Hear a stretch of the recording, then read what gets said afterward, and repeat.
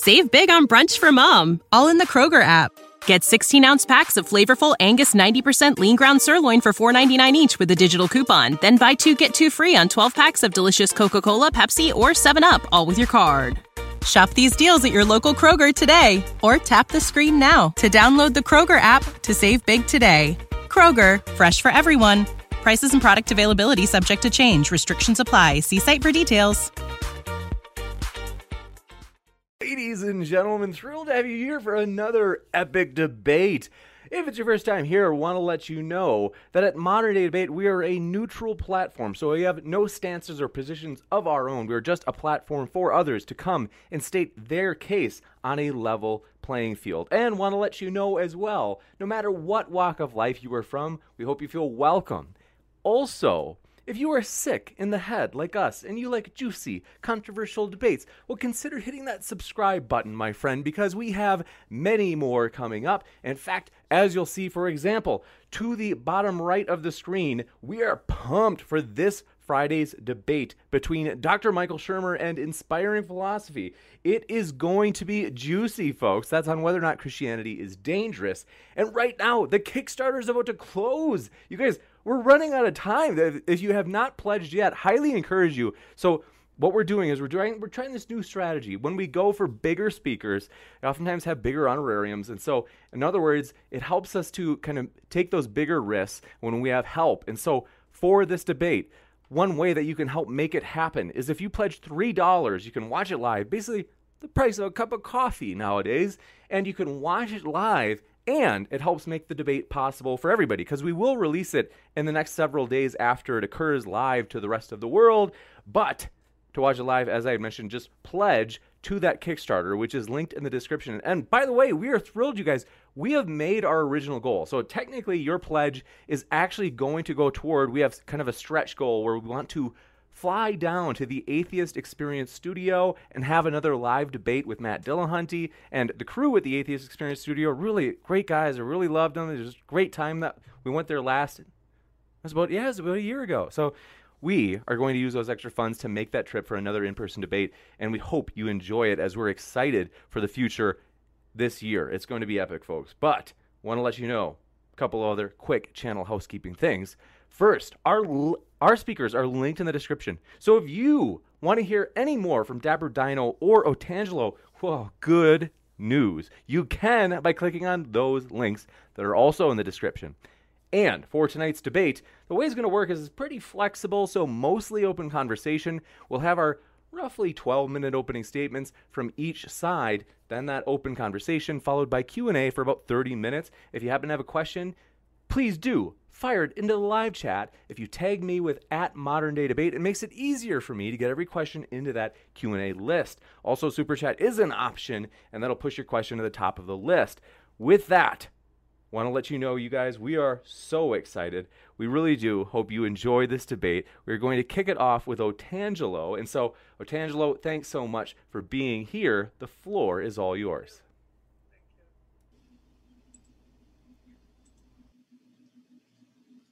Okay, can everyone see the screen? I can. Yes. Okay, so has irreducible complexity been debunked? By irreducibly complex, BE means a single system composed of several well-matched interacting parts that contribute to the basic function, wherein the removal of any one of the parts causes the system to effectively cease functioning.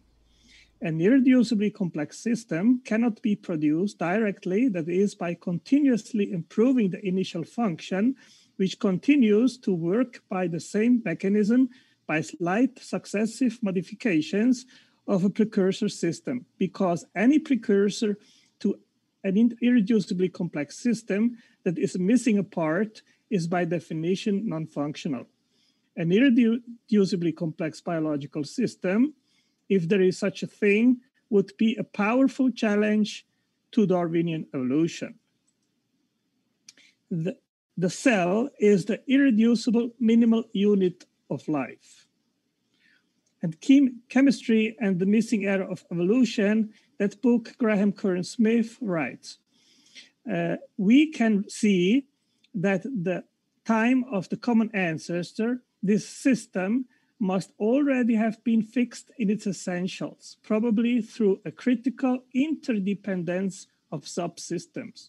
Roughly speaking, in a domain in which everything has come to depend on everything else, nothing can be easily changed, and our central biochemistry is very much like that. And Eugene Koonin wrote in the book, The Logic of Chance, breaking the evolution of the translation system in incremental steps, each associated with a biologically plausible selective advantage, is extremely difficult even within a speculative scheme, let alone experimentally. All proteins that play essential roles in modern translation are products of a long and complex evolution of diverse protein domains. Here comes the catch-22. For all this protein evolution to occur, an accurate and efficient translation system is required. This primordial translation system might not need to be quite as good as the modern version, but it seems a safe bet that it must have been within an order of magnitude from the modern one in terms of fidelity and translation rates to make protein evolution possible. However, from all we know about the modern translation system, this level of precision is unimaginable without a complex, dedicated protein apparatus. And chemist Wilhelm Hack, professor at Radboud University, said a working cell is more than the sum of its parts. A functioning cell must be entirely correct at once in all its complexity. And Harold Morowitz, in the science paper Universality in Intermediary Metabolism, writes, the irreducible complexity of genetics first origin scenarios is high, requiring joint emergence of catalysis, compartmentation, and heritability to make the minimal self-perpetuating structures. And Paul Davies asks in the book, The Origin of Life, acknowledging the interdependability of the component molecules within a living organism immediately presents us with the stark philosophical puzzle. If everything needs everything else, how did the community of molecules ever arise in the first place? As most large molecules needed for life are produced only by living organisms and are not found outside the cell, how did they come to exist originally without the help of a meddling scientist? And an article in Scientific American in 2015 wrote, how structure arose in a primordial soup. About 4 billion years ago, molecules began to make copies of themselves, an event that marked the beginning of life on Earth. A few hundred million years later, primitive organisms began to split into the different branches that make up the tree of life. In between those seminal events, some of the greatest innovations in existence emerged: the cell, the genetic code, and an energy system to fool it all. All three of these essential to life as we know it, yet scientists know disappointingly little about how any of these remarkable biological innovations came about.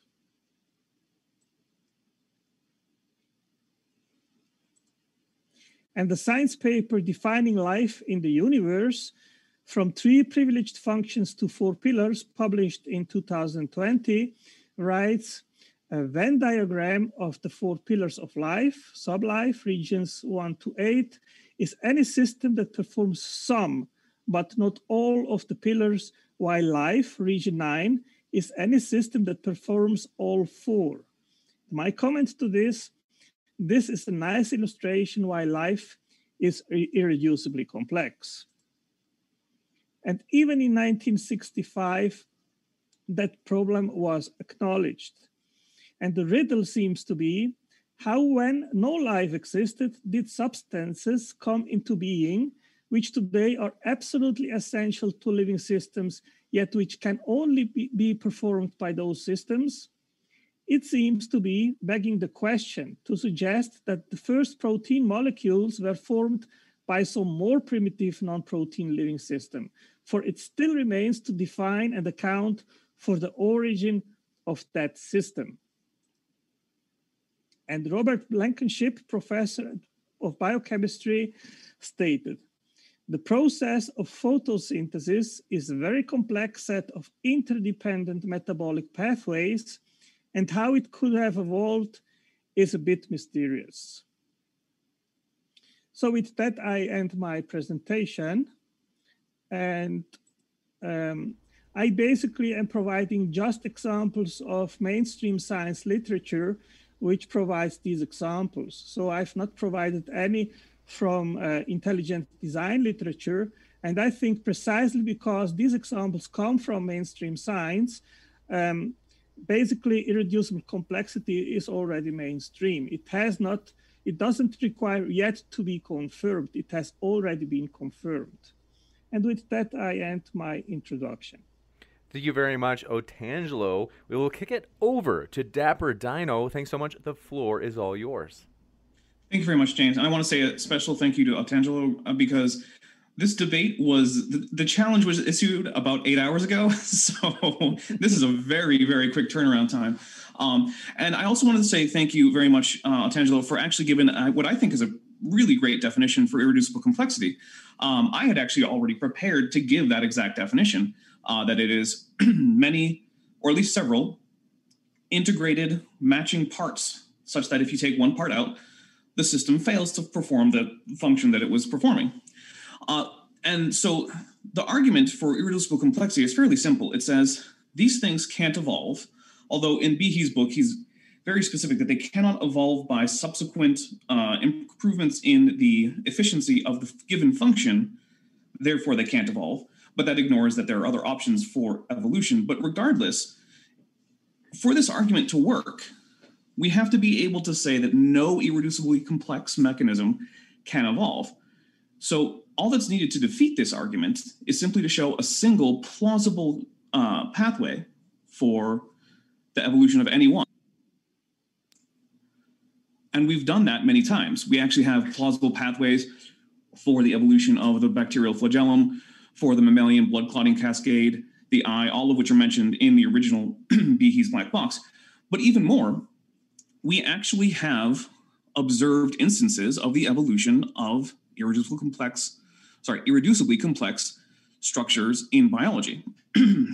One example is that the HIV group 1 group M viruses actually are able to infect human hosts only because of a novel, irreducibly complex protein that is VPU. See, VPU is a protein common to all SIV and HIV groups. The problem with most SIV viruses is that they cannot infect human cells because they have no way to deal with the extremely unusual human tetherin. But HIV-1 group M uses an irreducibly complex protein which requires at least 4 mutations to all function. And any one missing means that it can no longer infect human hosts. So we have observed this. We've also are observing the evolution of placentas, or well, analogs of a placenta, in lizards. And only in particular species, in particular families that do not generally share this trait. So this is a novel trait that's coming about. So not only do we have irreducibly complex systems have plausible mechanisms, we have known examples. Also, another one is the citrate metabolism by E. coli in the Lenski experiment, the long-term Lenski experiment. These are all examples that defeat this argument. Now, Otangelo likes to say in some of his other discussions that, oh, well, if we can say it can evolve, then it wasn't irreducibly complex. There's a problem here. If we can identify something as irreducibly complex under the definition that Otangelo gave and that I agree to, but you say anything that meets that definition that can evolve no longer meets the definition, that's just a no true Scotsman fallacy. It's not falsifiable. It's not science. So if we want to make that argument, then irreducible complexity becomes literally a nothing. There's nothing to it. It's just a fallacy. And if we try to make the argument, the stronger argument, anything irreducibly complex cannot evolve, and we don't get to come back and say, well, it wasn't irreducibly complex, even though it meets the definition. If we want to take the stronger one, then it's already falsified. And really, that's all I have for my opening. It fails. Thank you very much, Dapper Dino. We will now kick it into open discussion mode. Gentlemen, thanks so much, and the floor is all yours.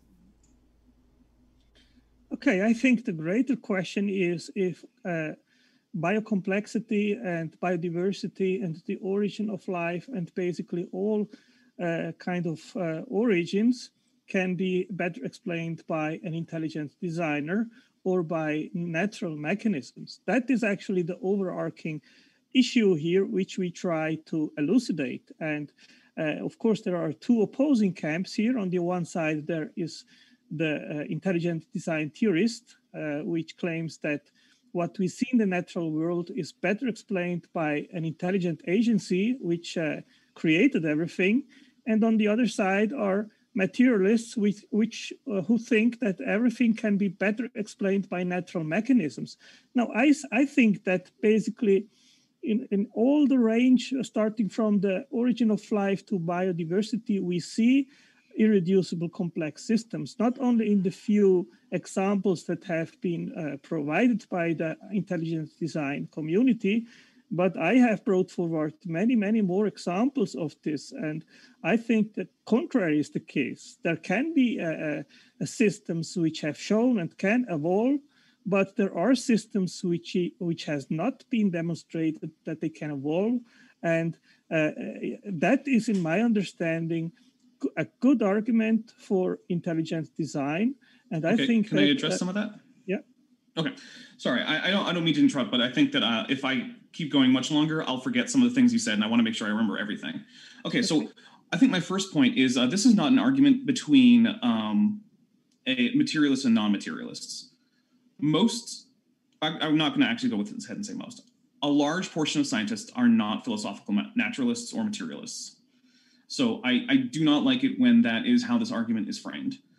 Second, we have to address the fact that you have not put forth a model that can make predictions or given a mechanism for how design works. So right now, it's not that it's better at explaining biodiversity or the origin of life. It's literally explaining nothing until there's a model. You have to have a model before an explanation. You don't have one. And further, this isn't just about intelligent design in general. It's about irreducible complexity. Irreducible complexity has been falsified as a problem for evolution. We can observe irreducibly complex things evolving in the real world, in real biological systems. Okay, I think that as a machine designer, I know, for example, that if I want to make a machine or a factory for a specific purpose, I need to have foresight, and I need to know how to do things in order to reach a specific goal. And the distinction between systems in biology and things which are not biological, like rocks, for example, is that when a biologist looks into biochemistry, in biology and so forth, and sees a protein, for example, the first thing that he asks is, what is the purpose of that protein? What is the purpose of that system? And then he will find the purpose why that it is there. Now, in regards of your criticism that intelligent design has no model, I have responded to that and said that we know by experience, we do not need a model because we know already that intelligence can make complex machines, factories, computers, transistors, turbines, energy plants, all things which we see analogously in the living. So we know that intelligence is capable to bring forward all these systems through its intelligence. Now, we do not have an example where unguided random mechanisms, for example, can bring forward cell factories, which are in a literal sense chemical factories which have internally myriads of proteins and so forth, and they are directed and made through genetic and epigenetic information. So we have a parallel here. An intelligent designer, he goes to the drawing table, he designs something, that design, which is an instruction and assembly manual, goes to the factory, and there the factory workers, they take these instructions and make the machines and the factories and assembly lines. And that's what we see in the cell as well. Can I jump in here for a second? Yeah. I'm sorry, it's just that I feel like there's very rarely a natural pause where I feel like I can insert myself. So I feel like I'm kind of being forced to interrupt a little bit. So the reason that we have a mechanism for man-made objects, we have a model. It's because we can watch them being built by intelligent agents. I don't have to theorize about it. I can literally go to a factory. We don't have such an option for an intelligence designing life forms in the distant past.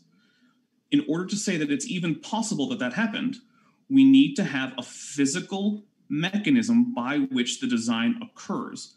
Second, saying that looking at a protein and wondering about how it could become to be that way without being designed is simply an argument from incredulity. It seems like it can't happen to you, therefore you conclude it happens, is not a valid scientific inference. Science doesn't operate that way. Science has to find out how things occurred, and it has to have a mechanism not for an analogous instance, but for that particular instance. So, for instance, I think we need to make a distinction here, Dapper. First of all, there is operational science where I agree that methodological naturalism is applied, where only natural causes are accepted as possible explanation of the feat in question of, for example, how a protein works. But when we are asking issues about origins, that are entirely different questions in regards how things came to be. And there we need to put all possible explanations on the table. Nobody was there, either if it was 6,000 years ago or 4 billion years ago, nobody has been there to see what actually happened, how life came to be. So all what we can do is abductive reasoning to the best explanation. And while modern science excludes intelligent design a priori, I think this is arbitrary and not justified. We need to put all possible causes on the table and then find adequate explanations and answers.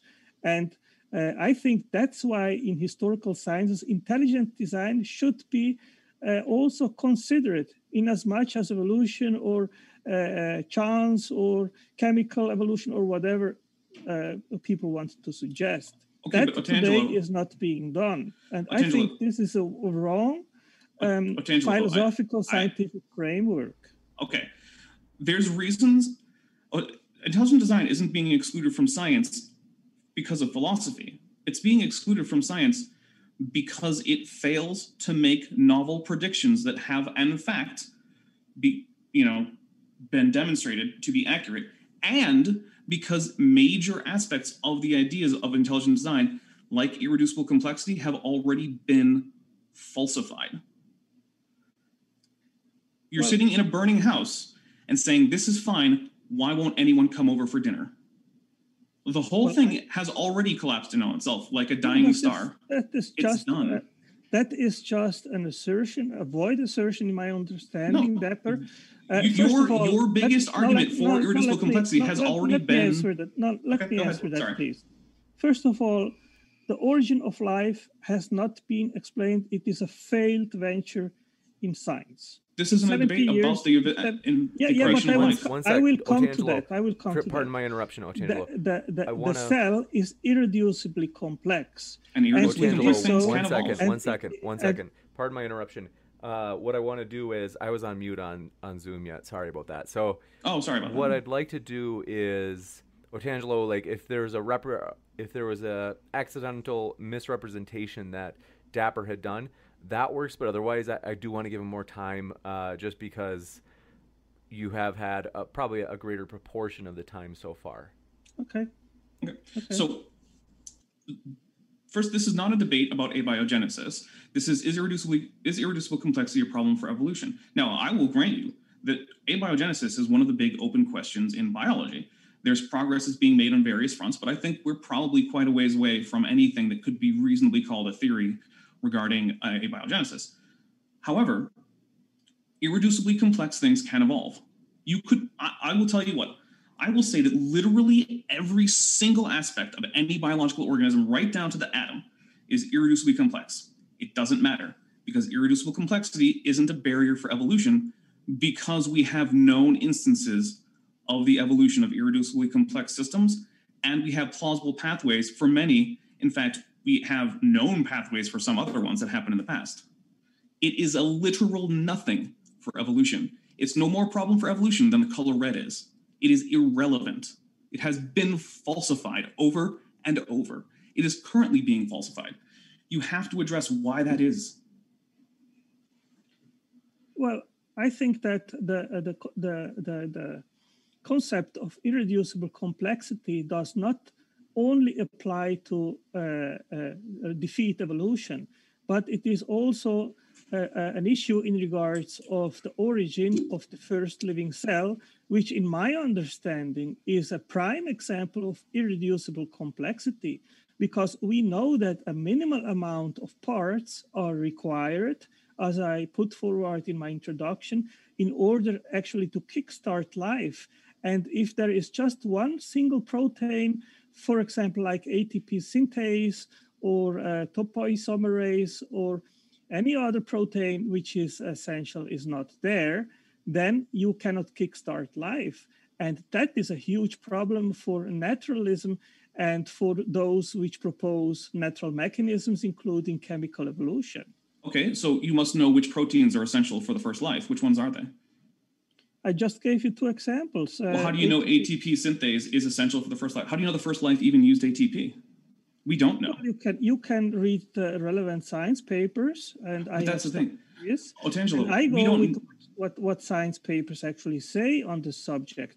And if you don't have enough energy and ATP, you cannot start life. But the problem is that we know of non-living systems that use metabolisms that don't need ATP. Well, there are non-living metabolizers in the real world right now that don't use ATP. Therefore, it holds open the possibility that the first reproducing metabolizers with a genetic code also didn't need ATP. They surely would have been very inefficient compared to modern life, but we're talking about the first life. We don't know that the first life used ATP, and until we know that, completing the ATP synthase is irreducibly complex. It doesn't matter, because it very well could have evolved after the first life. And since irreducibly complex things can evolve, and this is a debate about evolution, why is it that you're still using irreducible complexity as a problem for common descent, not abiogenesis, common descent? Why is it a problem for common descent? Irreducible complexity is a problem for explaining the origin of biodiversity and the origin of life. Okay, it's been falsified in regards to biodiversity. Why is it a problem? Explain it to me. Because you're basically saying this thing that we already know doesn't pose a problem to biological evolution is a problem to biological evolution. There can be systems which evolve, and that is something which I have never questioned. And there is absolutely no dispute in regards that evolution to a certain degree is observed, actually. So there is no problem in regards of that. But I can give you examples where science is absolutely in the dark and has no clue how a biological system could have evolved, like photosynthesis, for example, which uses the oxygen evolving complex. And that system, there have been made knockout experiments to see if one or the other protein could be removed and the system still would work. And they have investigated this and seen that any of the four proteins and the cofactor, the metal factor in the center, if it is removed from the system, then the system becomes non-functional.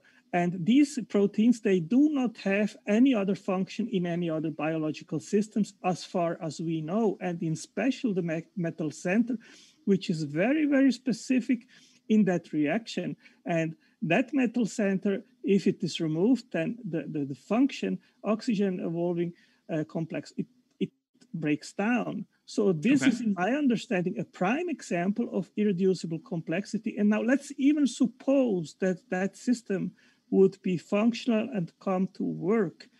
If there is not all the other 25 extremely complex protein parts in photosynthesis, then this system has no function. So why would evolution produce such a complex oxygen evolving complex if there wouldn't be all the other proteins also required in order to have photosynthesis and, in the end, glucose? Okay, so the evolution of the photosynthetic capabilities of the archaeans that eventually became chloroplasts is, in fact, a very much open question in biochemistry and evolutionary biology, as far as I know. I don't dispute that. I also don't dispute that it's irreducibly complex, but it doesn't matter.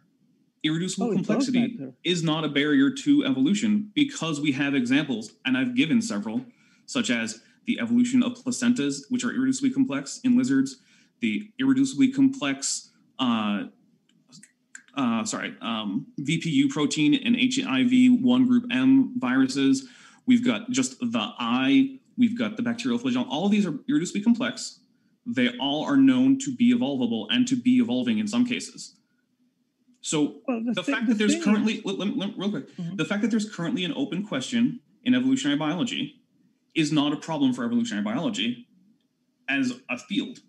It just means that it has not answered every possible question, which is true in every field of science. There are open questions in universal gravitation. That doesn't make gravity wrong. So you saying we don't know this doesn't mean therefore evolution fails. It just means we don't know this. You don't get to insert an intelligent designer into any unknown and complicated thing.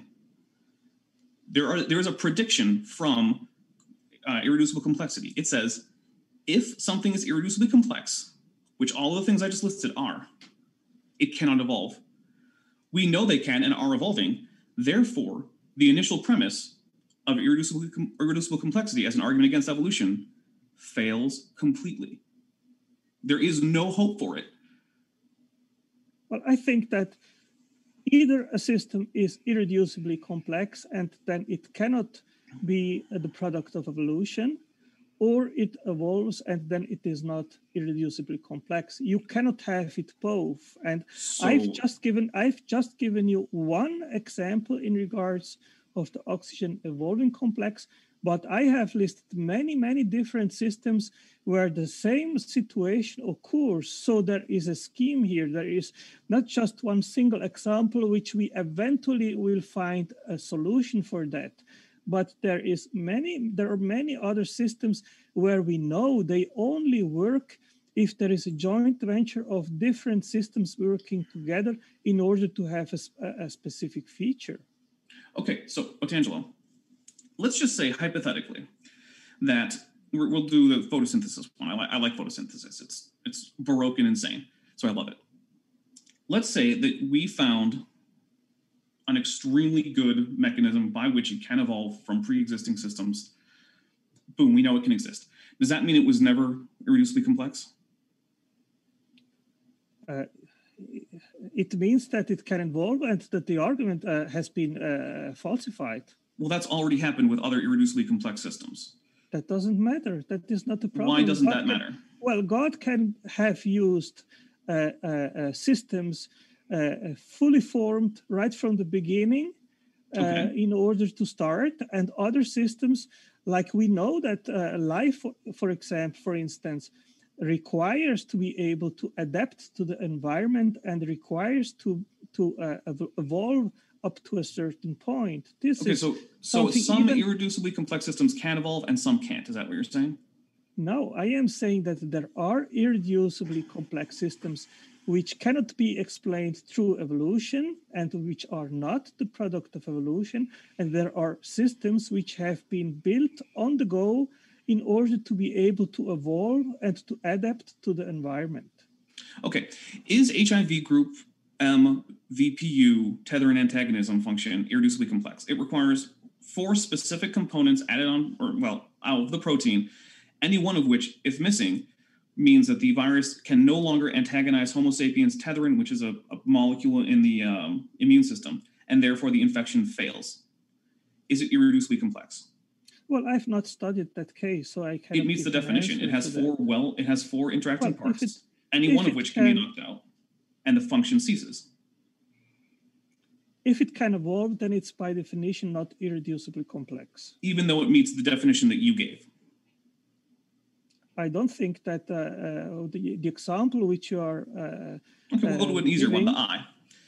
Is the I irreducibly complex? Yes. But we know it can evolve. Well, the thing is, okay, let me ask you, what evolved first, opsine or retinal? I don't know off the top of my head. Okay, so sight begins with rhodopsine, which is the central player in vision, and all visual systems require rhodopsines in order to have eyesight. And rhodopsine is constituted by two parts, by a 7-transmembrane protein, which is opsine. Okay, Otangelo, now we're going on to the biochemistry of this particular molecule. I want you to answer the question about the eye.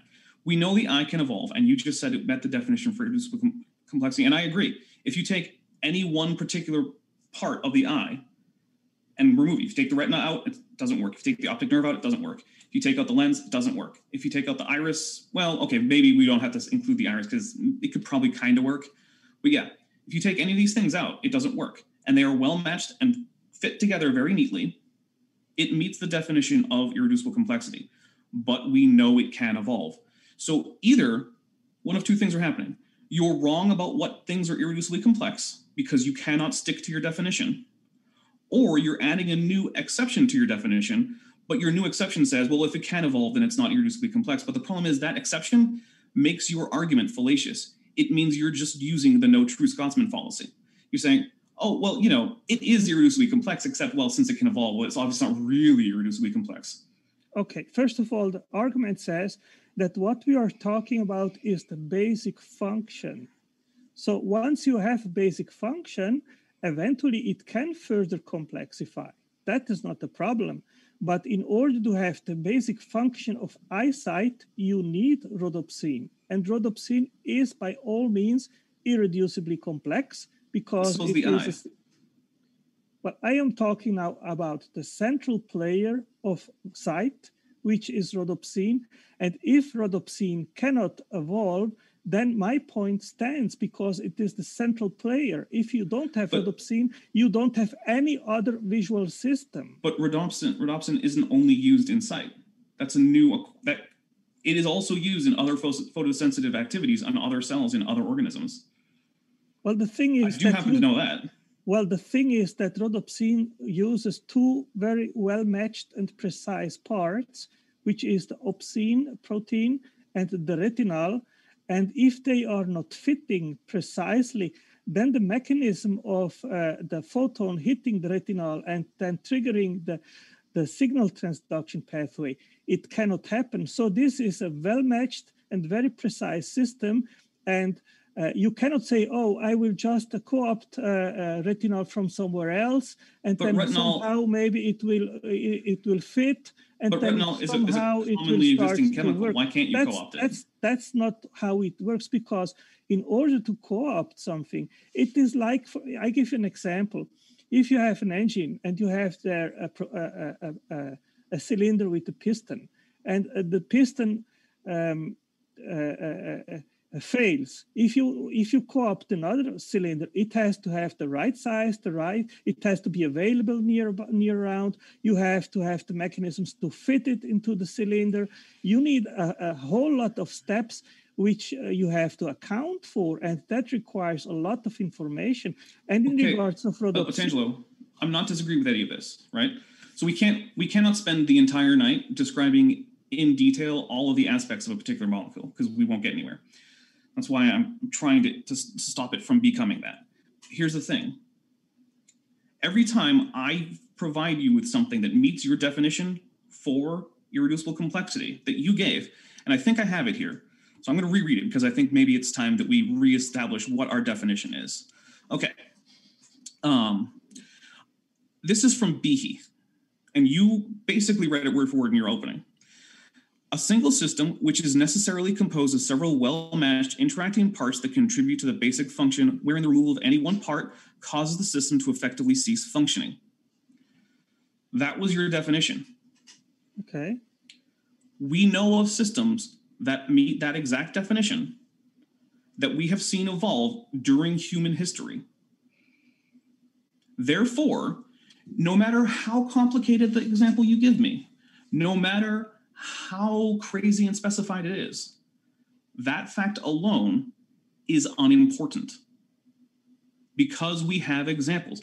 You have to be able to explain why it is that your definition fails to preclude things evolving and saying, but what about this other thing that maybe we haven't figured out yet doesn't help your case. You could sit here for the rest of eternity until the last black hole evaporates, listing off complicated things that in 2021 haven't been explained by biological evolution, and at no point would it help your case because your case has already failed, and the only attempt that I'm seeing to rescue it is just the no true Scotsman fallacy applied to biology. Well, I can turn it around 100% to you, Dapper, and say that as long as there are irreducible complex systems, that is indication that there has to be an intelligent design which brought forward. No, because they've already been observed evolving without intelligent design. Well, so I gave you rhodopsin, I gave you the right, but that's what I'm saying. No number of you giving me currently open questions means that the questions that are already not open that have falsified. Sorry, I'm not giving you simply open questions. Of course you are. That would be a God of the gaps argument. That's what this argument is. That's not what I am making. What I said previously is this, and this is a positive case. Whenever we see someone making a blueprint or creating that's just an argument from analogy. It doesn't count. No. Can I finish, please? I would love if you finished an argument that actually addressed the question. It will address the question. Yeah, I'll let you finish. Go ahead. Okay. So what you have in life, basically in all life, always an interdependency from information which directs the making and controls biological systems. And that starts with the first life forms, where you need the genome, and then you need the machines which are made through the genome. And both that is an analogy to what we make in life, where we have blueprints which direct the making of machines and factories and control these factories through information. That's what we see also in life, where the genome and epigenetic information controls the making of molecular machines of proteins, constructs all parts which are required for life, the basic building blocks of life. And if any of this is missing, you have no life. This is an irreducibly complex system and kills any materialistic supposition and scenario. So we are not here cornered in a small corner, Dapper. Basically, evolutionary claims which try to exclude an intelligent designer, these claims have failed. And abiogenesis is a prime example of that. No one is excluding, or at least I'm not excluding an intelligent designer tonight. I suppose there are probably some people who are. But here's what I want to point out. Your answer to my question was one, an analogy to human-made objects, which we already know is not a good analogy for biology in most cases. Why not? Because we observe biological organisms and systems evolving in real time without a guider. So we know that can happen. Your other response was to change the topic to abiogenesis. If you want to have an abiogenesis debate, by all means, set one up. I might even be willing to have it. As I said previously, the problem of irreducible complexity is much broader than just in regards of evolution. It also is in regards of chemical evolution and the origin of life. But why did you agree to a debate titled "Is irreducible complexity a problem for evolution?" I gave you an example of the oxygen evolving complex, which is irreducible. I can give you many other examples. In our last debate with no number of examples fixes the problem that observed instances of the evolution of irreducibly complex systems falsifies the thesis. The thesis is Irreducibly complex systems cannot evolve. Therefore, when they are found, that is evidence against evolution. We have watched irreducibly complex systems evolve where they did not exist before. Therefore, the prediction is falsified.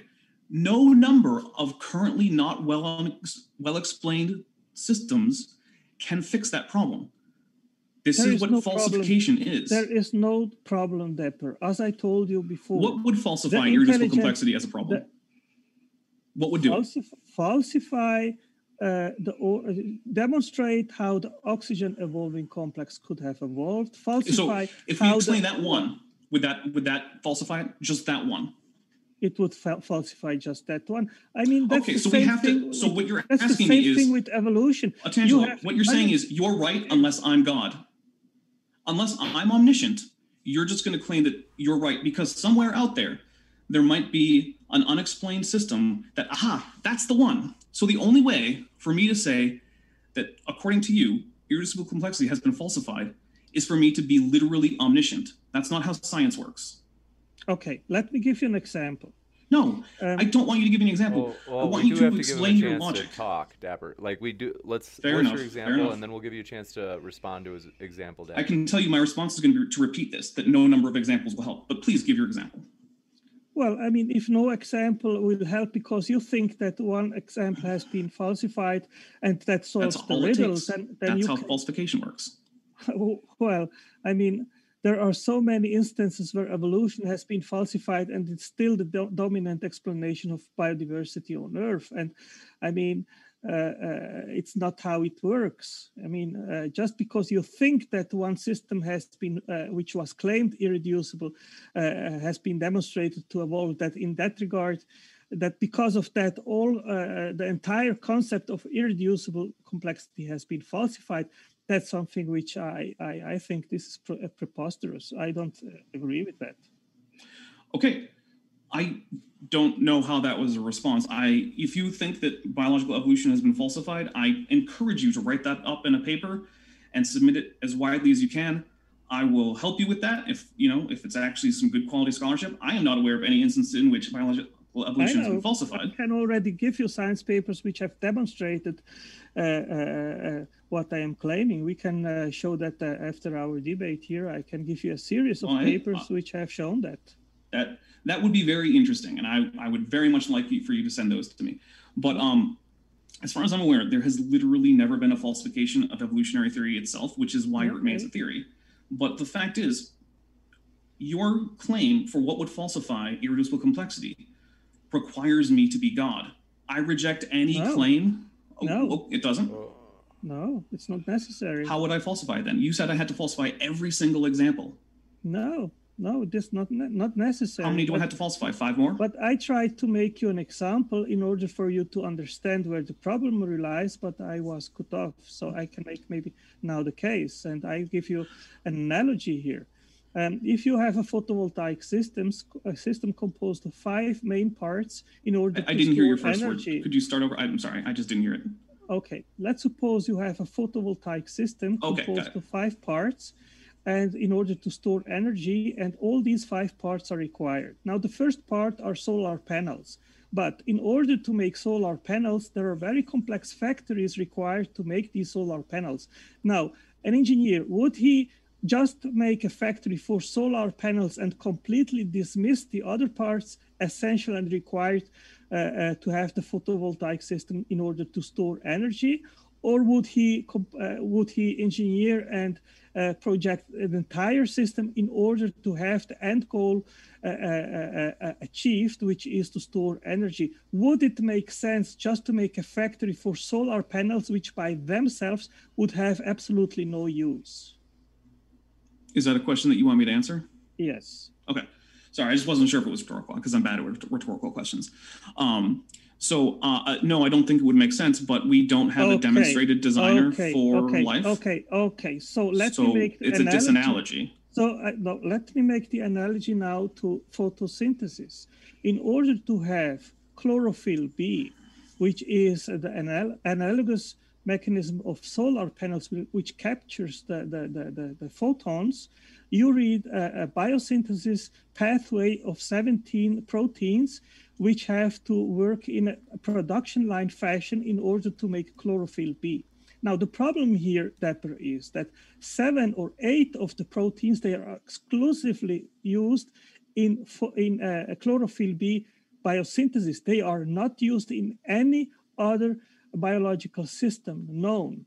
Okay. So why would evolution produce a biosynthesis pathway to make chlorophyll B if just that would be there then, and not the other parts which are required to make glucose through photosynthesis?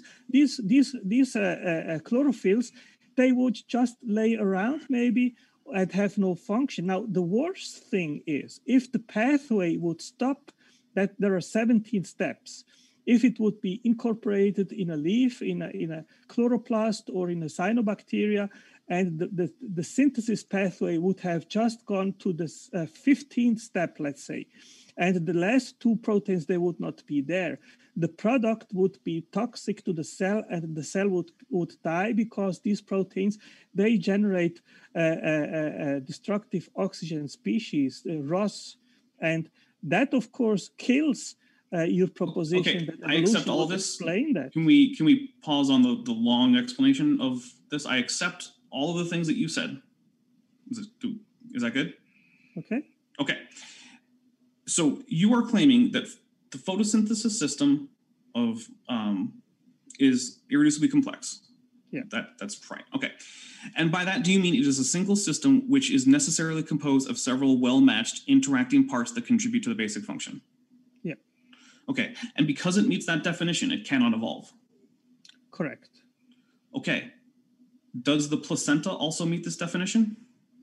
Well, the placenta can have been created by an intelligent designer to evolve. Sure, it can. Oh, yeah, so it can have been created to evolve. What does that mean? Well, as I said to you, I think life requires to be able to adapt to the environment and to evolve. So the creator, the intelligent designer, he must have created life already inbuilt with the capacity for biological systems to adapt and to evolve. So God can be assigned to make irreducible complex systems, which have to start already fully set up and complex, and other systems with the capability to adapt and to evolve. Now, in regards of evolution, if you have some systems which eventually can evolve, but others which can't evolve, you have destroyed your entire framework. How do we tell which are which?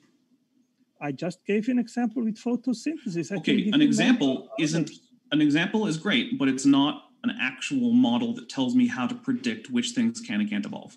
I already explained you that we know by experience that intelligence can conceptualize and instantiate and make irreducible complex machines and factories and computers and whatever you want. I've already agreed. We do not know about natural, unguided, non-intelligent mechanisms capable of instantiating these systems. So we have but what's the answer to my question? Okay. How do we know which things that are a single system which is necessarily composed of several well-matched interacting parts that contribute to the basic function, which of them are evolvable and which aren't? How do we know? We can test it. We can make the experience, the tests, and okay. So forth. That's what it stands for. Initial predictions can you make? What is the actual theory behind this that lets you say, before I go in and test, I suspect system A cannot evolve and system B can, even though they are both single systems which necessarily are composed of several well-matched interacting parts that contribute to the basic function. How do you tell before you test it which one is likely? Because unless you can do that, you don't have a mechanism to actually test the theory or hypothesis. We can make knockout experiments. They have done this with the oxygen evolving How do you make the prediction before the experiment? Well, you can just say, we don't think that this system can evolve. And then you can also make these knockout experiments, remove one of the proteins in the system, and then check if it still is functional with less parts. But Otangelo, what you're describing is still unfalsifiable because you have no mechanism to start with that says if this system that I predict can't evolve, in fact can, then my initial hypothesis is false. How do we do that?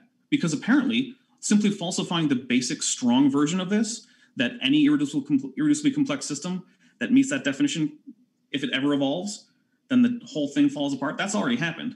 So now you need to back up and you need to find either you need to abandon irreducible complexity, or you need to find a subset of irreducibly complex structures that you think can evolve before you test them, and tell me why you think they can evolve. Okay, first of all, Dapper, I'm not buying your claim unless I investigate by myself what you are saying, and then I will tell you, okay, what you're claiming is true, or I'm not convinced, I think what you're claiming is not true. We can do that after this debate. You can send me the papers. I will take my time and look it through, and then I will tell you, okay, is really a system which has evolved gradually, even if a subsystem or an incomplete system has function or something like that. Okay. So you've never looked into like the bacterial flagellum or the mammal blood clotting cascade or the eye? I think that the claim that the bacterial flagellum can evolve, that has not been substantiated. Also, they have made knockout experiments, and they have shown that if you remove one of the parts of the proteins, there are 36 proteins. And I can show you science papers. I've made this investigation. Each single of these proteins, these science papers say it is necessary in the system. Right, but we still have, and you saying that the scientific papers that you know have actually been published about, say, the evolution of bacterial flagellum, which is one of Behe's poster children for irreducible complexity. You know that these papers exist. You just throw them out? What I am saying to you is following that I have investigated each single protein of the flagellum, and each single one, these papers, they say it is necessary in the system. And knockout experiments have demonstrated that if you remove just one of these 36 proteins, I think it was Matzke or so back then when at the Dover trial, and I can show you also that, and it has become non-functional. So that meets the definition of irreducible complexity. And I don't think that someone has shown how the flagellum can be the product of evolution. Oh, sorry, I had muted myself for a second there. Sorry about that.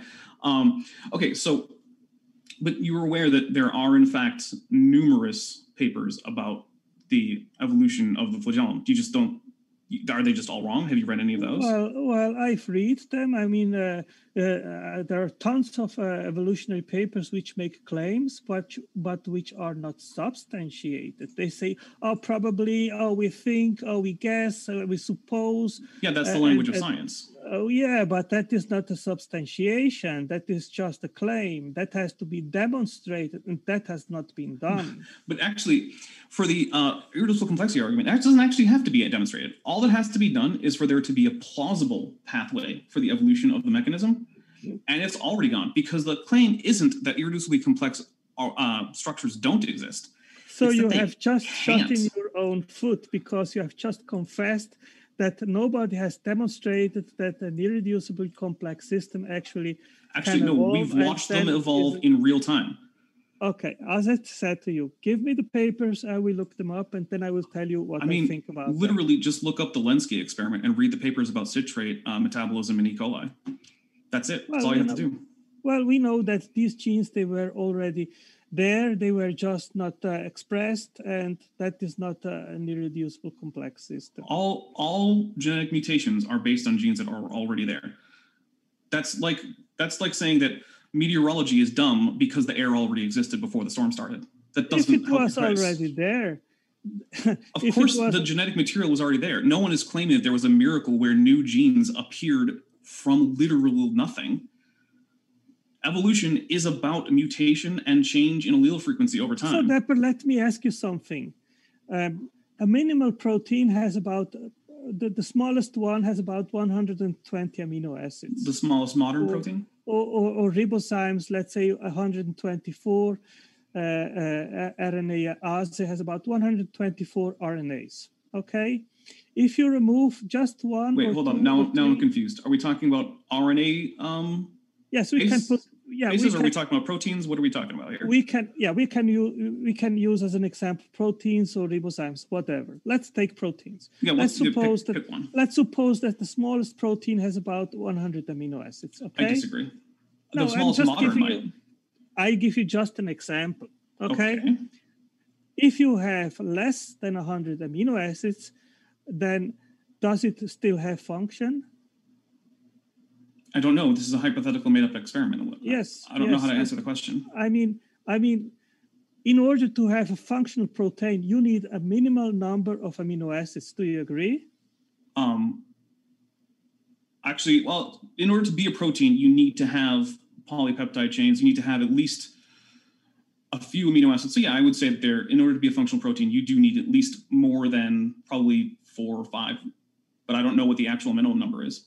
Okay, that is an irreducible complex system. Okay, but polypeptide chains that we don't call proteins only because they're non-biotic form naturally. What I am saying, in order for a system to be irreducible, it has to preserve the minimal function. So you have a protein which has a function, and in order to be able to evolve, it has to have function starting from a smaller set of units. But you haven't told me why it is that only large enough proteins that are unlikely to arise naturally without any actual biotic.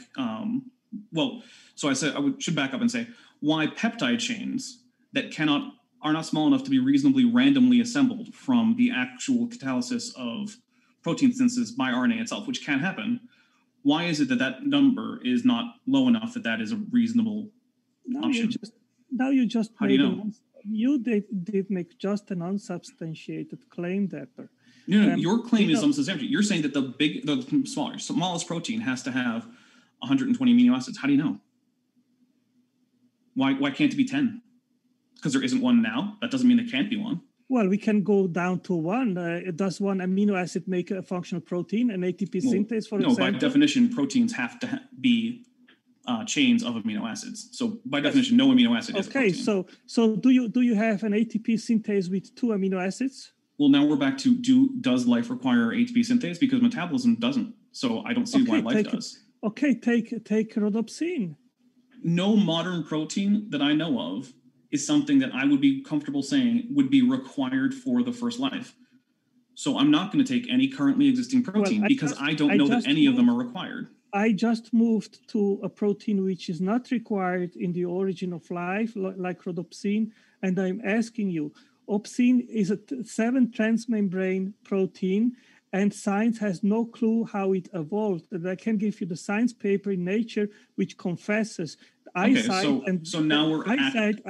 and vision is not explained. The problem is still there since Darwin's time, how eyesight emerged, because even the 7 transmembranes, they are irreducible. If you remove just one of the transmembranes, then you cannot have a functional rhodopsin and eyesight. Your argument from incredulity doesn't mean anything. No, that's not from incredulity, Dapper. That is from experience and knockout experience. They demonstrate that a system cannot work. And also in regards of proteins, we know there has to be a minimal sized a protein with a minimal number of amino acids in order for you to reach the threshold where a protein becomes functional.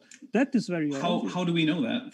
Actually, there's a few things, because you brought up a few things. One is, by pointing to these things where knockouts make them non-functional, that doesn't matter, because when you do a knockout on, say, HIV-1 group M VPU, it ceases to antagonize the human tetherin. But we know it evolved because we watched it happen. So great. Who cares? The problem that you're having here is that we have watched in real time things that meet the definition. And I know I keep going back to this, but it's because it is the one thing that matters. Yeah, just one example which I don't know about, but which I told you. I'm more than happy to I know you've known about this problem for at least a few months, because I know you watch creation myths And that video has been up on Creation Myths for a long time. I've looked into it. I've not watched it. Were you not told about it today in live chat? I've not yet had the time to read the paper. I mean, I guess I can't tell you that I disagree. I mean, sure, maybe you didn't have the time, but it is curious to me that there are papers out there which, if true, completely falsify irreducible complexity as an argument against biological evolution, and you haven't looked into them. Well, I mean, I have so many examples where I know that a system requires several parts which by themselves have no function. I'm sure you have 18 billion examples. It doesn't matter, because the prediction is this thing can't evolve, which means anytime anyone makes the claim this thing has evolved and we know it, that falsifies all 18 billion as potential problems for that reason. They might be problems for other reasons, don't get me wrong. Maybe there's something about photosynthesis or one of your other 18 billion examples that is a problem for evolution, but it's not that it's irreducibly complex, because we already know that's not a problem. And in order to say that it is, you're going to have to address the papers in which irreducibly complex systems either have been shown to be plausibly evolvable or to have evolved in real time in human history as we've been watching them, because both of those things have happened.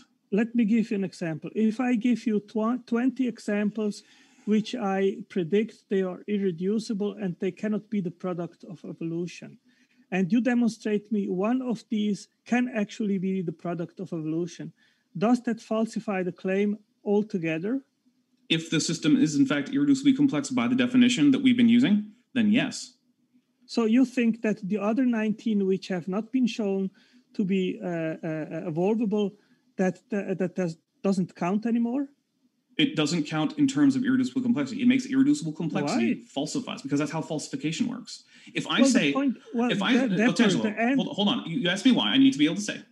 Okay. If I say all swans are white, it only takes one black swan to falsify the statement. That's how falsification works. Okay.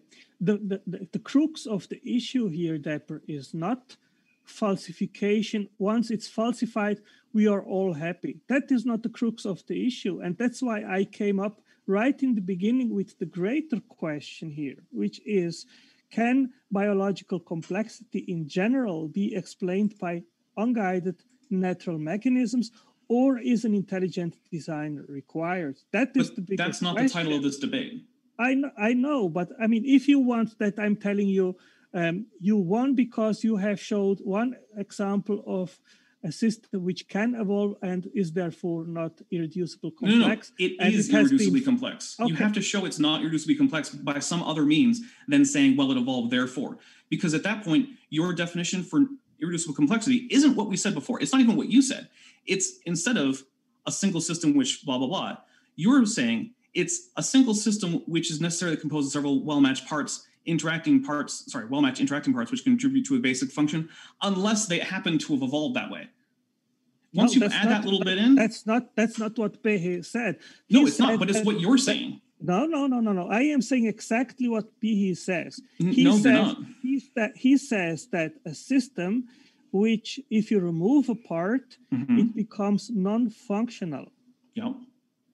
And so if it can't evolve, and if it evolves, then it is not irreducibly complex anymore by definition. Does it remove that? Okay, let's say we find an irreducibly complex, and I know I've asked this before, but if we find let me just clarify that either a system is irreducibly complex, and then it cannot be the product of evolution, or it has been demonstrated to evolve, and then it is by definition not irreducibly complex anymore. Either it's one or the other. Okay. It cannot be both. Otangelo, if it already meets the definition that Behe gave, and then it's shown to have evolved, and then your claim is, well, therefore it's not irreducibly complex, which is what I'm hearing, that makes your statement unfalsifiable. It's now officially outside the realm of science, because we can point to a trillion things that meet the definition, and as long as one of them remains currently unexplained, you can say, see, I win. That requires scientists to be omniscient to falsify your hypothesis. That makes your hypothesis fallacious, unscientific, and completely useless. Okay. If your burden of proof, let's say, or if you are happy, if you say, oh, here is an example which has been falsified, and that settles the issue, and you are happy with that. And I'm not entirely sure what you mean by that. Could you rephrase? Okay, you brought up three examples, the HIV example, another one which you claim it can evolve, and therefore the claim of irreducible complexity has been falsified. If you are happy with that, fine, but that doesn't remove the fact that there are many systems which we know cannot be the product of evolution. How do you know? Therefore, the claim that an intelligent designer is required to instantiate these systems, that claim has not been I'm not currently making that falsified. Claim. So my claim is not because irreducible complexity fails as an argument, therefore intelligent design fails. I happen to think that intelligent design fails, but it's not just because irreducible complexity fails. My point right here, right now, is irreducible complexity does not A, provide evidence for intelligent design, or B, provide any problem for evolution because we know it actually does evolve. Therefore, it is not an argument for or against anything. It is completely useless. I myself have not known until then brought up these two arguments in regards of irreducible complexity. That's why I said I have to look into them to then give an answer in regards of those. Now, the examples which I have brought forward, I have never seen a proponent of evolution falsify them. And after our debate, I can give you an entire list and then be my guest and try to falsify what I am saying. Otangelo, what is the point of the list? Is it that until the list is completely exhausted, irreducible complexity remains a problem? Yes, I can give that is the problem that we're having. That is not how science works. Falsification goes like this. Hypothesis states if X, then Y. If not Y, not X.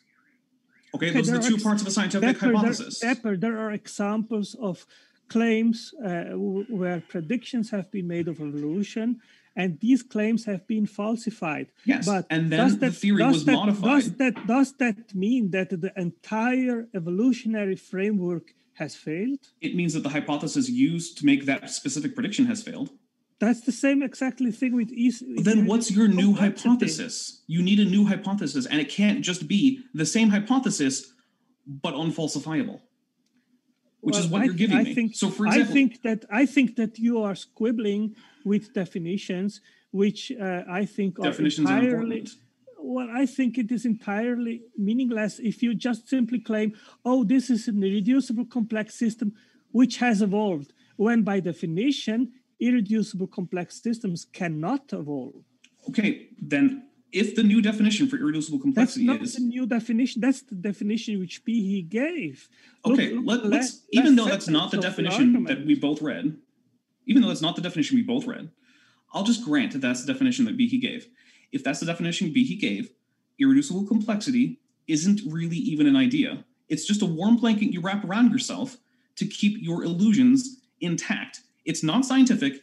It's barely even a coherent thought. It's just a fallacy. I disagree with you. Well, that's great, but that's logic. If you say it's just the no true Scotsman fallacy, Otangelo. No, if I say, I gave you a prime example why what I am saying is substantiated. That's great, but if I say to you, Otangelo, let me finish that thought because I want to reinforce that. If you have a biosynthesis pathway of 17 proteins where the 8 last proteins are non-functional in another system, only in that system, and then you have a product which is chlorophyll B, and chlorophyll B by itself as a product has also no function unless it is incorporated in a greater system of photosynthesis, then what does that demonstrate? What Behe claimed is that a precursor system which is which has no advantage and which has no function, it cannot be the product of evolution. And what I am demonstrating here, I am making it even more clear that a complex system of 8 proteins, which would be producing a complex product, which by itself then also would have no function unless incorporated in a much bigger system, evolution would not come up with such a system. And that is logical. Okay. What I want to do is let's do maybe one or two more things in terms of the interchange, and then we'll jump into the Q&A. No, that works. Okay, so Otangelo, by saying that part of the definition of irreducible complexity is that it can't evolve, therefore anything that has evolved can't be irreducibly complex. Yes. You are essentially just making the no true Scotsman fallacy. If I say no Scotsman will ever be found drinking Budweiser beer, because no Scotsman would have such poor taste in beer, but then I walk into a Scottish pub with a man who has a Scottish birth certificate sipping on a Budweiser, that does not mean that he isn't a true Scotsman. It means my statement is false. And okay, if I get to say he's not a real Scotsman, then I'm the one with the problem, not him. Okay. I've said to you the two examples which you brought up, I've not read into them. Let me read the papers, and then I will tell you, I will either grant you that what you are saying is true, or I will say, well, this is one more science paper which is just making things up, and what they claim has not been done. Oh, hold on, Otangelo. If you were going to accuse someone of making things up, that's a serious offense. That's accusing someone of academic fraud. If you even broach that, you better be able to show that they falsified their data or made it up. What I am saying is this, Depper. There are plenty of evolutionary science papers which cannot empirically demonstrate what they are claiming. They say, we think, we suggest, we suppose, it is hypothesized, probably, and so forth. Yeah, but that's how science works, Otangelo. Yeah, that's how science works. That's like complaining about mathematicians using too many numbers. What do you want? Well, math is not evolution. Then you cannot say that irreducible complexity has been falsified unless you can demonstrate system actually evolved from a precursor system which had parts which were not functional. You would have to step several steps, non-functional steps, to then reach a level where the system becomes functional. That's what I want to see. Okay, but Otangelo, what your complaint here is that science isn't confirmationist, it's falsificationist. But that's been the case for a long time now, because confirmationalism has problems dealing with things that are initially seem confirmed, but then later could be disconfirmed. Confirmationalism was a proposed mechanism for science at one point. It has been rejected because it can be demonstrable that confirmationism results in incorrect answers. Falsificationism has the problem of you always have to be speculative or circumspect with your statements because you cannot confirm them 100%, but it has the advantage of getting rid of wrong answers more reliably. So the fact that science isn't what you want it to be isn't a problem for science. Science will always say things like, we suggest, we propose, possibly, probably, it seems, because science is fundamentally based on falsificationism. Things which can be falsified are rejected. Things which are tested and not falsified haven't been confirmed. They just have failed to be falsified. And it's what we go with until until they're falsified. That's how science works. You can't have it both ways. Either you demonstrate a claim to be true by empirical tests, and then you can say another claim has been falsified. That is 100% wrong. Science never demonstrates a claim to be true. It demonstrates other claims to be false. Well, then I think we have a conceptual disagreement here. If a science paper says something is true but cannot demonstrate it, but just claims it to be so, that's not the falsification. If you want to make the argument, claim it to be. If you want to make the argument, the philosophy of science should switch back to confirmationism. Have at it, my dude. But I'm going to give you a heads up. Confirmationism fails because it produces wrong results. That's just how it is. For me, falsification is if you put it in the test lab, you test the thing and see the thing evolving in front of your eyes, and then you can say, okay, that has been demonstrated to happen that way. Therefore, the claim, for example, that EC is true has been falsified. But if you say, because science paper X is hypothesizing that it could be, it probably, and so forth. That is not, in my book, a falsification. They both do, and here's one. Because, sorry, I just had a blank. Irreducible complexity, that's it. I had to look at the name of the show. I'm sorry, I don't know what just happened. Irreducible complexity, my goodness. Because it makes the claim cannot, not simply do not, all that's needed is a hypothetical. But fortunately, we have both things. We have plausible mechanisms for many things that are claimed to be irreducibly complex, as well as the even stronger observed instances of irreducibly complex systems evolving as they are observed. Yeah, I want to see that. Show me the papers and I will grant you that you have a case. Do want to jump in. This may be a good opportunity. Yeah, I think it's a good time. Want to say thank you, everybody, for your questions. We are excited to jump into it. Want to say thanks, everybody, for being here. This always just puts me in a great mood just to be here. And so one quick reminder, the guest links are in the description. So if you want to hear more, what are you waiting for? You can by clicking on those links.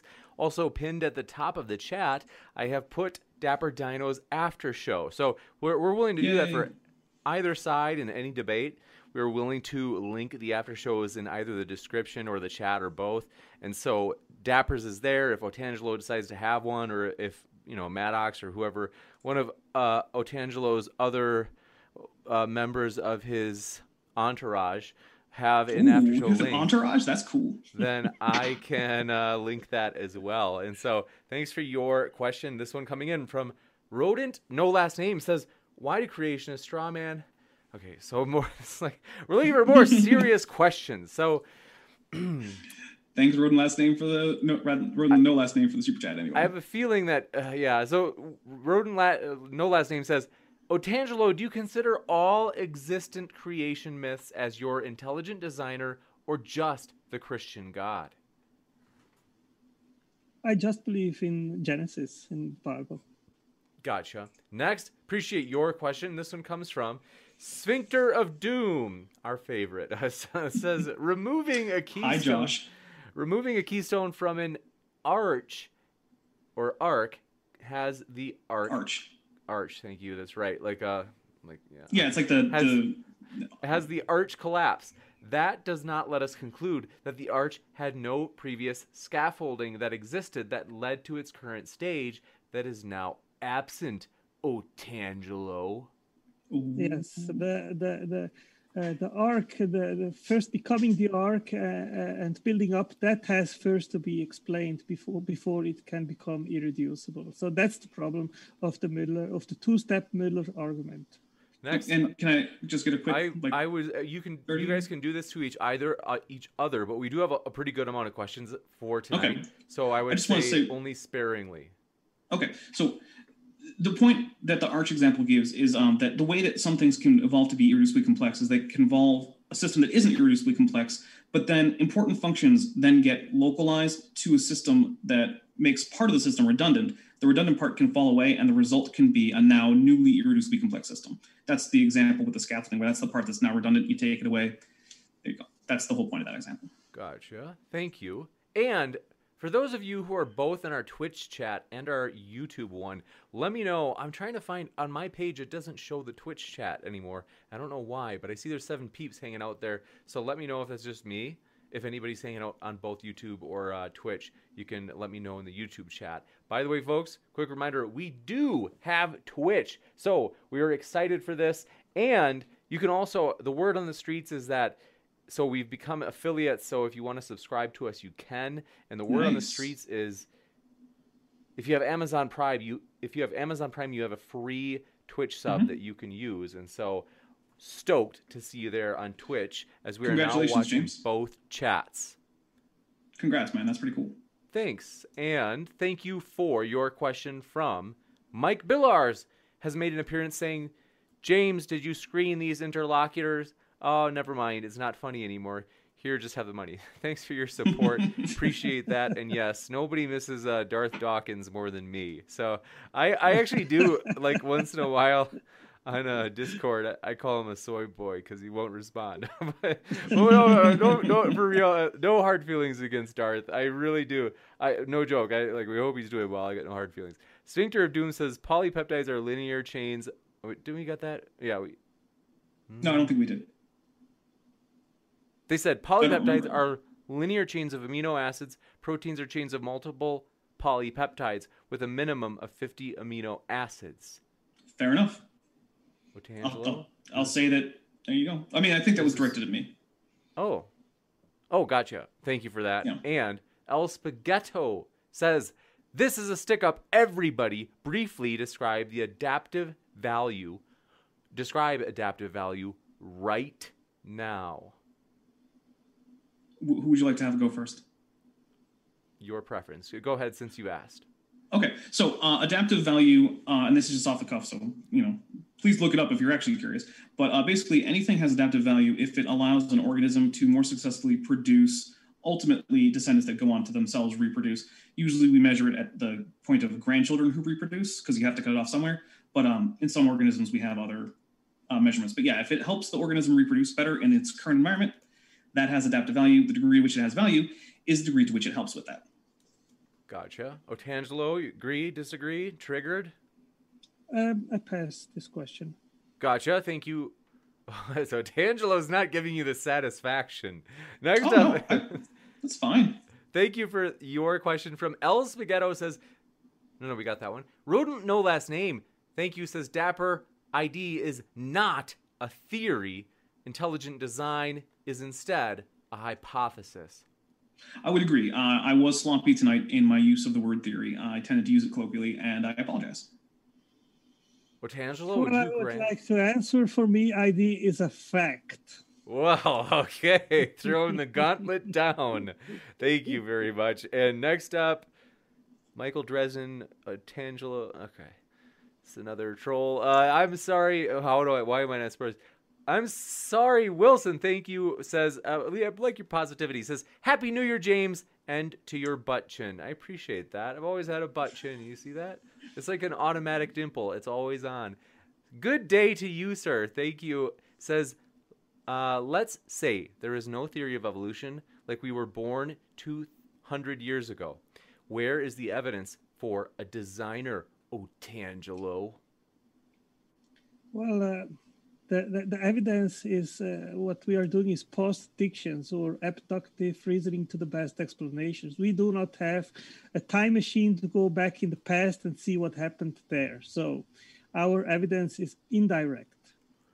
Gotcha. And thank you very much for your question. This one coming hot from James Watkins says, Otangelo, how do you know the proteins involved in photosynthesis didn't have some different function when they first generated?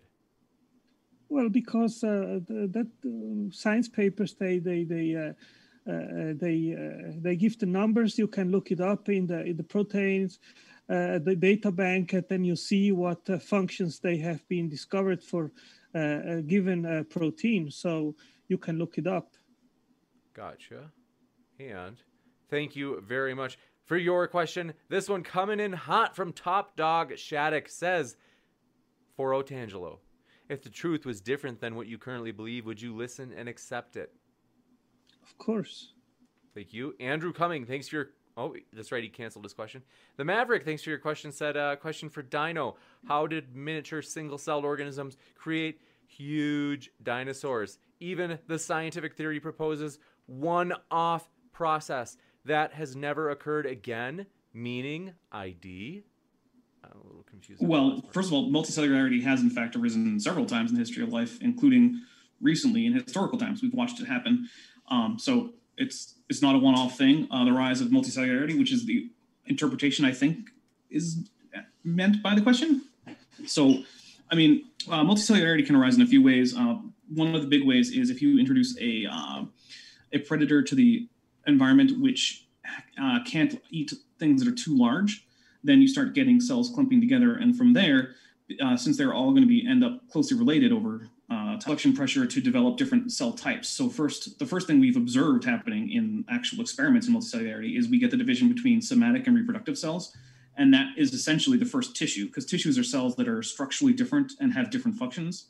And so I guess not tissue, but the first identifiable cell types, because not all multicellular organisms have tissues per se.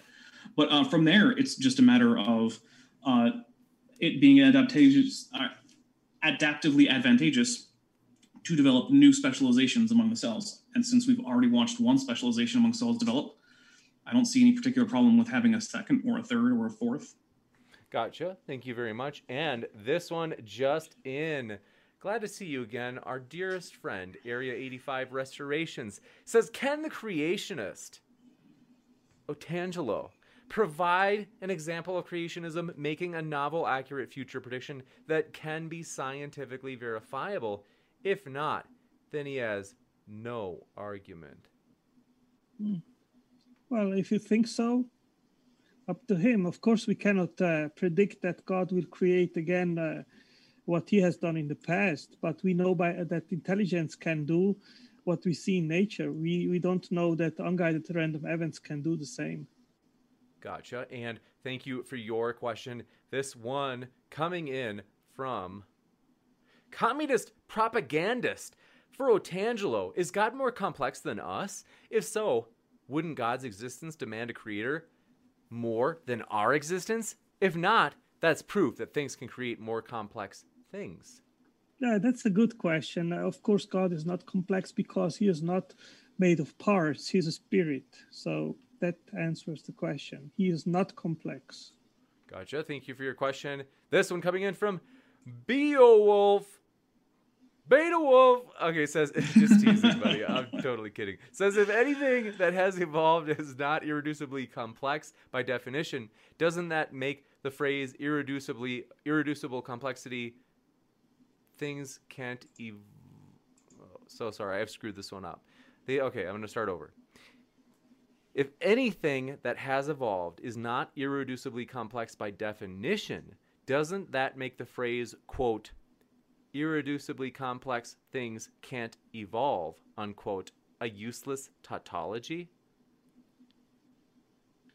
No, it is either one or the other. Either a system is irreducibly complex and it cannot have come by evolutionary mechanisms, or if it evolved, then it is by definition not irreducibly complex.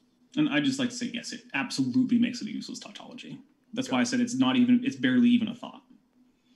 Otangelo, I'll give you the last word since it was for you. Any thoughts? Well, I think we can have an after show chat about this. Gotcha, juicy. He's saying I'll meet you outside. Next up, thanks for your question. You're welcome to come on to the after show. I'll email the link right to you. Juicy. I don't have it yet, so. Pinned at the top of the chat, that after show is, and likewise, mention folks, no matter what side, we're happy to link your after show. Correct Nightwolf says, Otangelo, do scientists have to observe something before they can say it's happening? If so, do you believe in forensic science that helps solve murders when we weren't there? Well, I think that's precisely what we discussed tonight. If someone says something has been falsified without empirical evidence and tests, then this is a baseless claim. It has to be demonstrated. Gotcha. And thank you for your question. This one coming in hot from Top Dog Shattuck says, Otangelo, you want a man-made analogy for irreducible complexity? If you remove a load-bearing structure, of course it falls apart, but towers can be built up. Yeah, they can be built up by intelligent people. Gotcha. Next up, thank you, Argatha, for your question. Says, for Dapper Dino, the 4 HIV proteins, were they used somewhere else prior to the novel function of attaching to human cells? So interestingly, this is actually a single protein that requires 4 mutations that occur in order to make the new irreducibly complex protein. Because remember, biological system is basically anything that you can find identifiably in a biological organism. And so what's actually happening is that this VPU protein is used in another function called DSG-XXS degradation, which has to do with how the virus inserts itself into the cell and helps it reproduce and whatnot. We don't have to get into all of that. But this VPU protein does the same function in both the HIV-1 group M as well as in all other HIV groups. It's only in HIV-1 group M where the VPU has gained this new and irreducibly complex function of tethering antagonism. And it only has done so through the addition of these 4 required parts, which actually form this cool little radial spoke sort of look on the actual protein. And then it goes through the cell membrane and basically tells tethering to just get out of here. Gotcha. Appreciate that. And jumping into our next question, we really appreciate your question. Joe the Toe Rogan says, how did these odd-shaped, quote, dinosaur, unquote, have sex to reproduce? Seems impossible. So actually, that's actually an open question in a lot of cases. It's not clear how things like stegosaurs manage to actually do the deed. Although I'll point out that there are animals today that you would think would have trouble. For instance, you know how porcupines mate? The answer is just very carefully. That's literally the answer. They're just super careful about it. So, but there have been other instances. I don't know how explicit we want to go, but one option is very, very flexible intermittent organs. You see that in whales and in elephants today. So that's a possibility. Other possibilities are unconventional mating stances, like side to like standing like left to right side or right to left side, things like that. So yeah, it's actually an open question, and it's one of those questions I don't know that we're ever actually going to get a good answer to, because there's only so much you can tell from what's almost always just bones. Interesting. Thank you very much. And next question, Joe the Toe Rogan said, why did the T-Rex arms evolve so short with this wacky theory? So there are a couple of competing hypotheses about T-Rex arms, but the dominant one is that, so if you look at very basal tyrannosauroids, you get things like Dilong and things like that. They actually have fairly beefy, long arms. But as you get closer and closer phylogenetically to the Tyrannosaurian and Albertosaurian tyrannosaurs, the classical ones that we think of, there's an increasing dominance in the use of the hind limbs for prey restraint and the mouth for prey dispatch. And so what's probably happening is that we're just seeing overall the arms becoming less and less important to actually getting food. And therefore, relative to the total body size, they end up shrinking. Although it's important to note that even in the latest and most derived Tyrannosaurians and Albertosaurians, you still actually get fairly well-developed arms. They don't ever get to the point where you see like in like Abelisaurids, where they're just completely useless. And so there have been some hypotheses that there may have actually still been some prey restraint or some utility to arms. Maybe it helped Tyrannosaurus who'd fallen or were just sleeping or whatever get up. Or maybe certain particularly large prey items might have been somewhat gripped in order to position them for a bite. But yeah, that is sort of the 1 minute version of T-Rex tiny arm. Gotcha. Thank you very much. Next one, we just had a super chat come in from James Watkins. Says, Otangelo. I imagine that's how he was like saying it when he wrote it. Otangelo. The question is, do you believe that all functions of all proteins are known and cataloged by scientists? Well, I know where he wants to go with that, but I say this. What can be claimed without evidence can be dismissed without evidence. Juicy. And with that, want to let you know, folks, we are so excited. This has been a total blast. Our guests are linked in the description. Also, Otangelo has an after show. What I'm going to do is I'm going to be back in about 58 seconds. And at that point, I'm going to give you some sweet channel updates as we are excited about some sweet stuff coming up. We have some, in addition to, as you had probably seen on the bottom right of your screen, I'm giving this one special attention. I'm switching it over 2 seconds. So John Perry from Stated Clearly will be here debating Tom Jump on Modern Day Debate on whether or not there is code.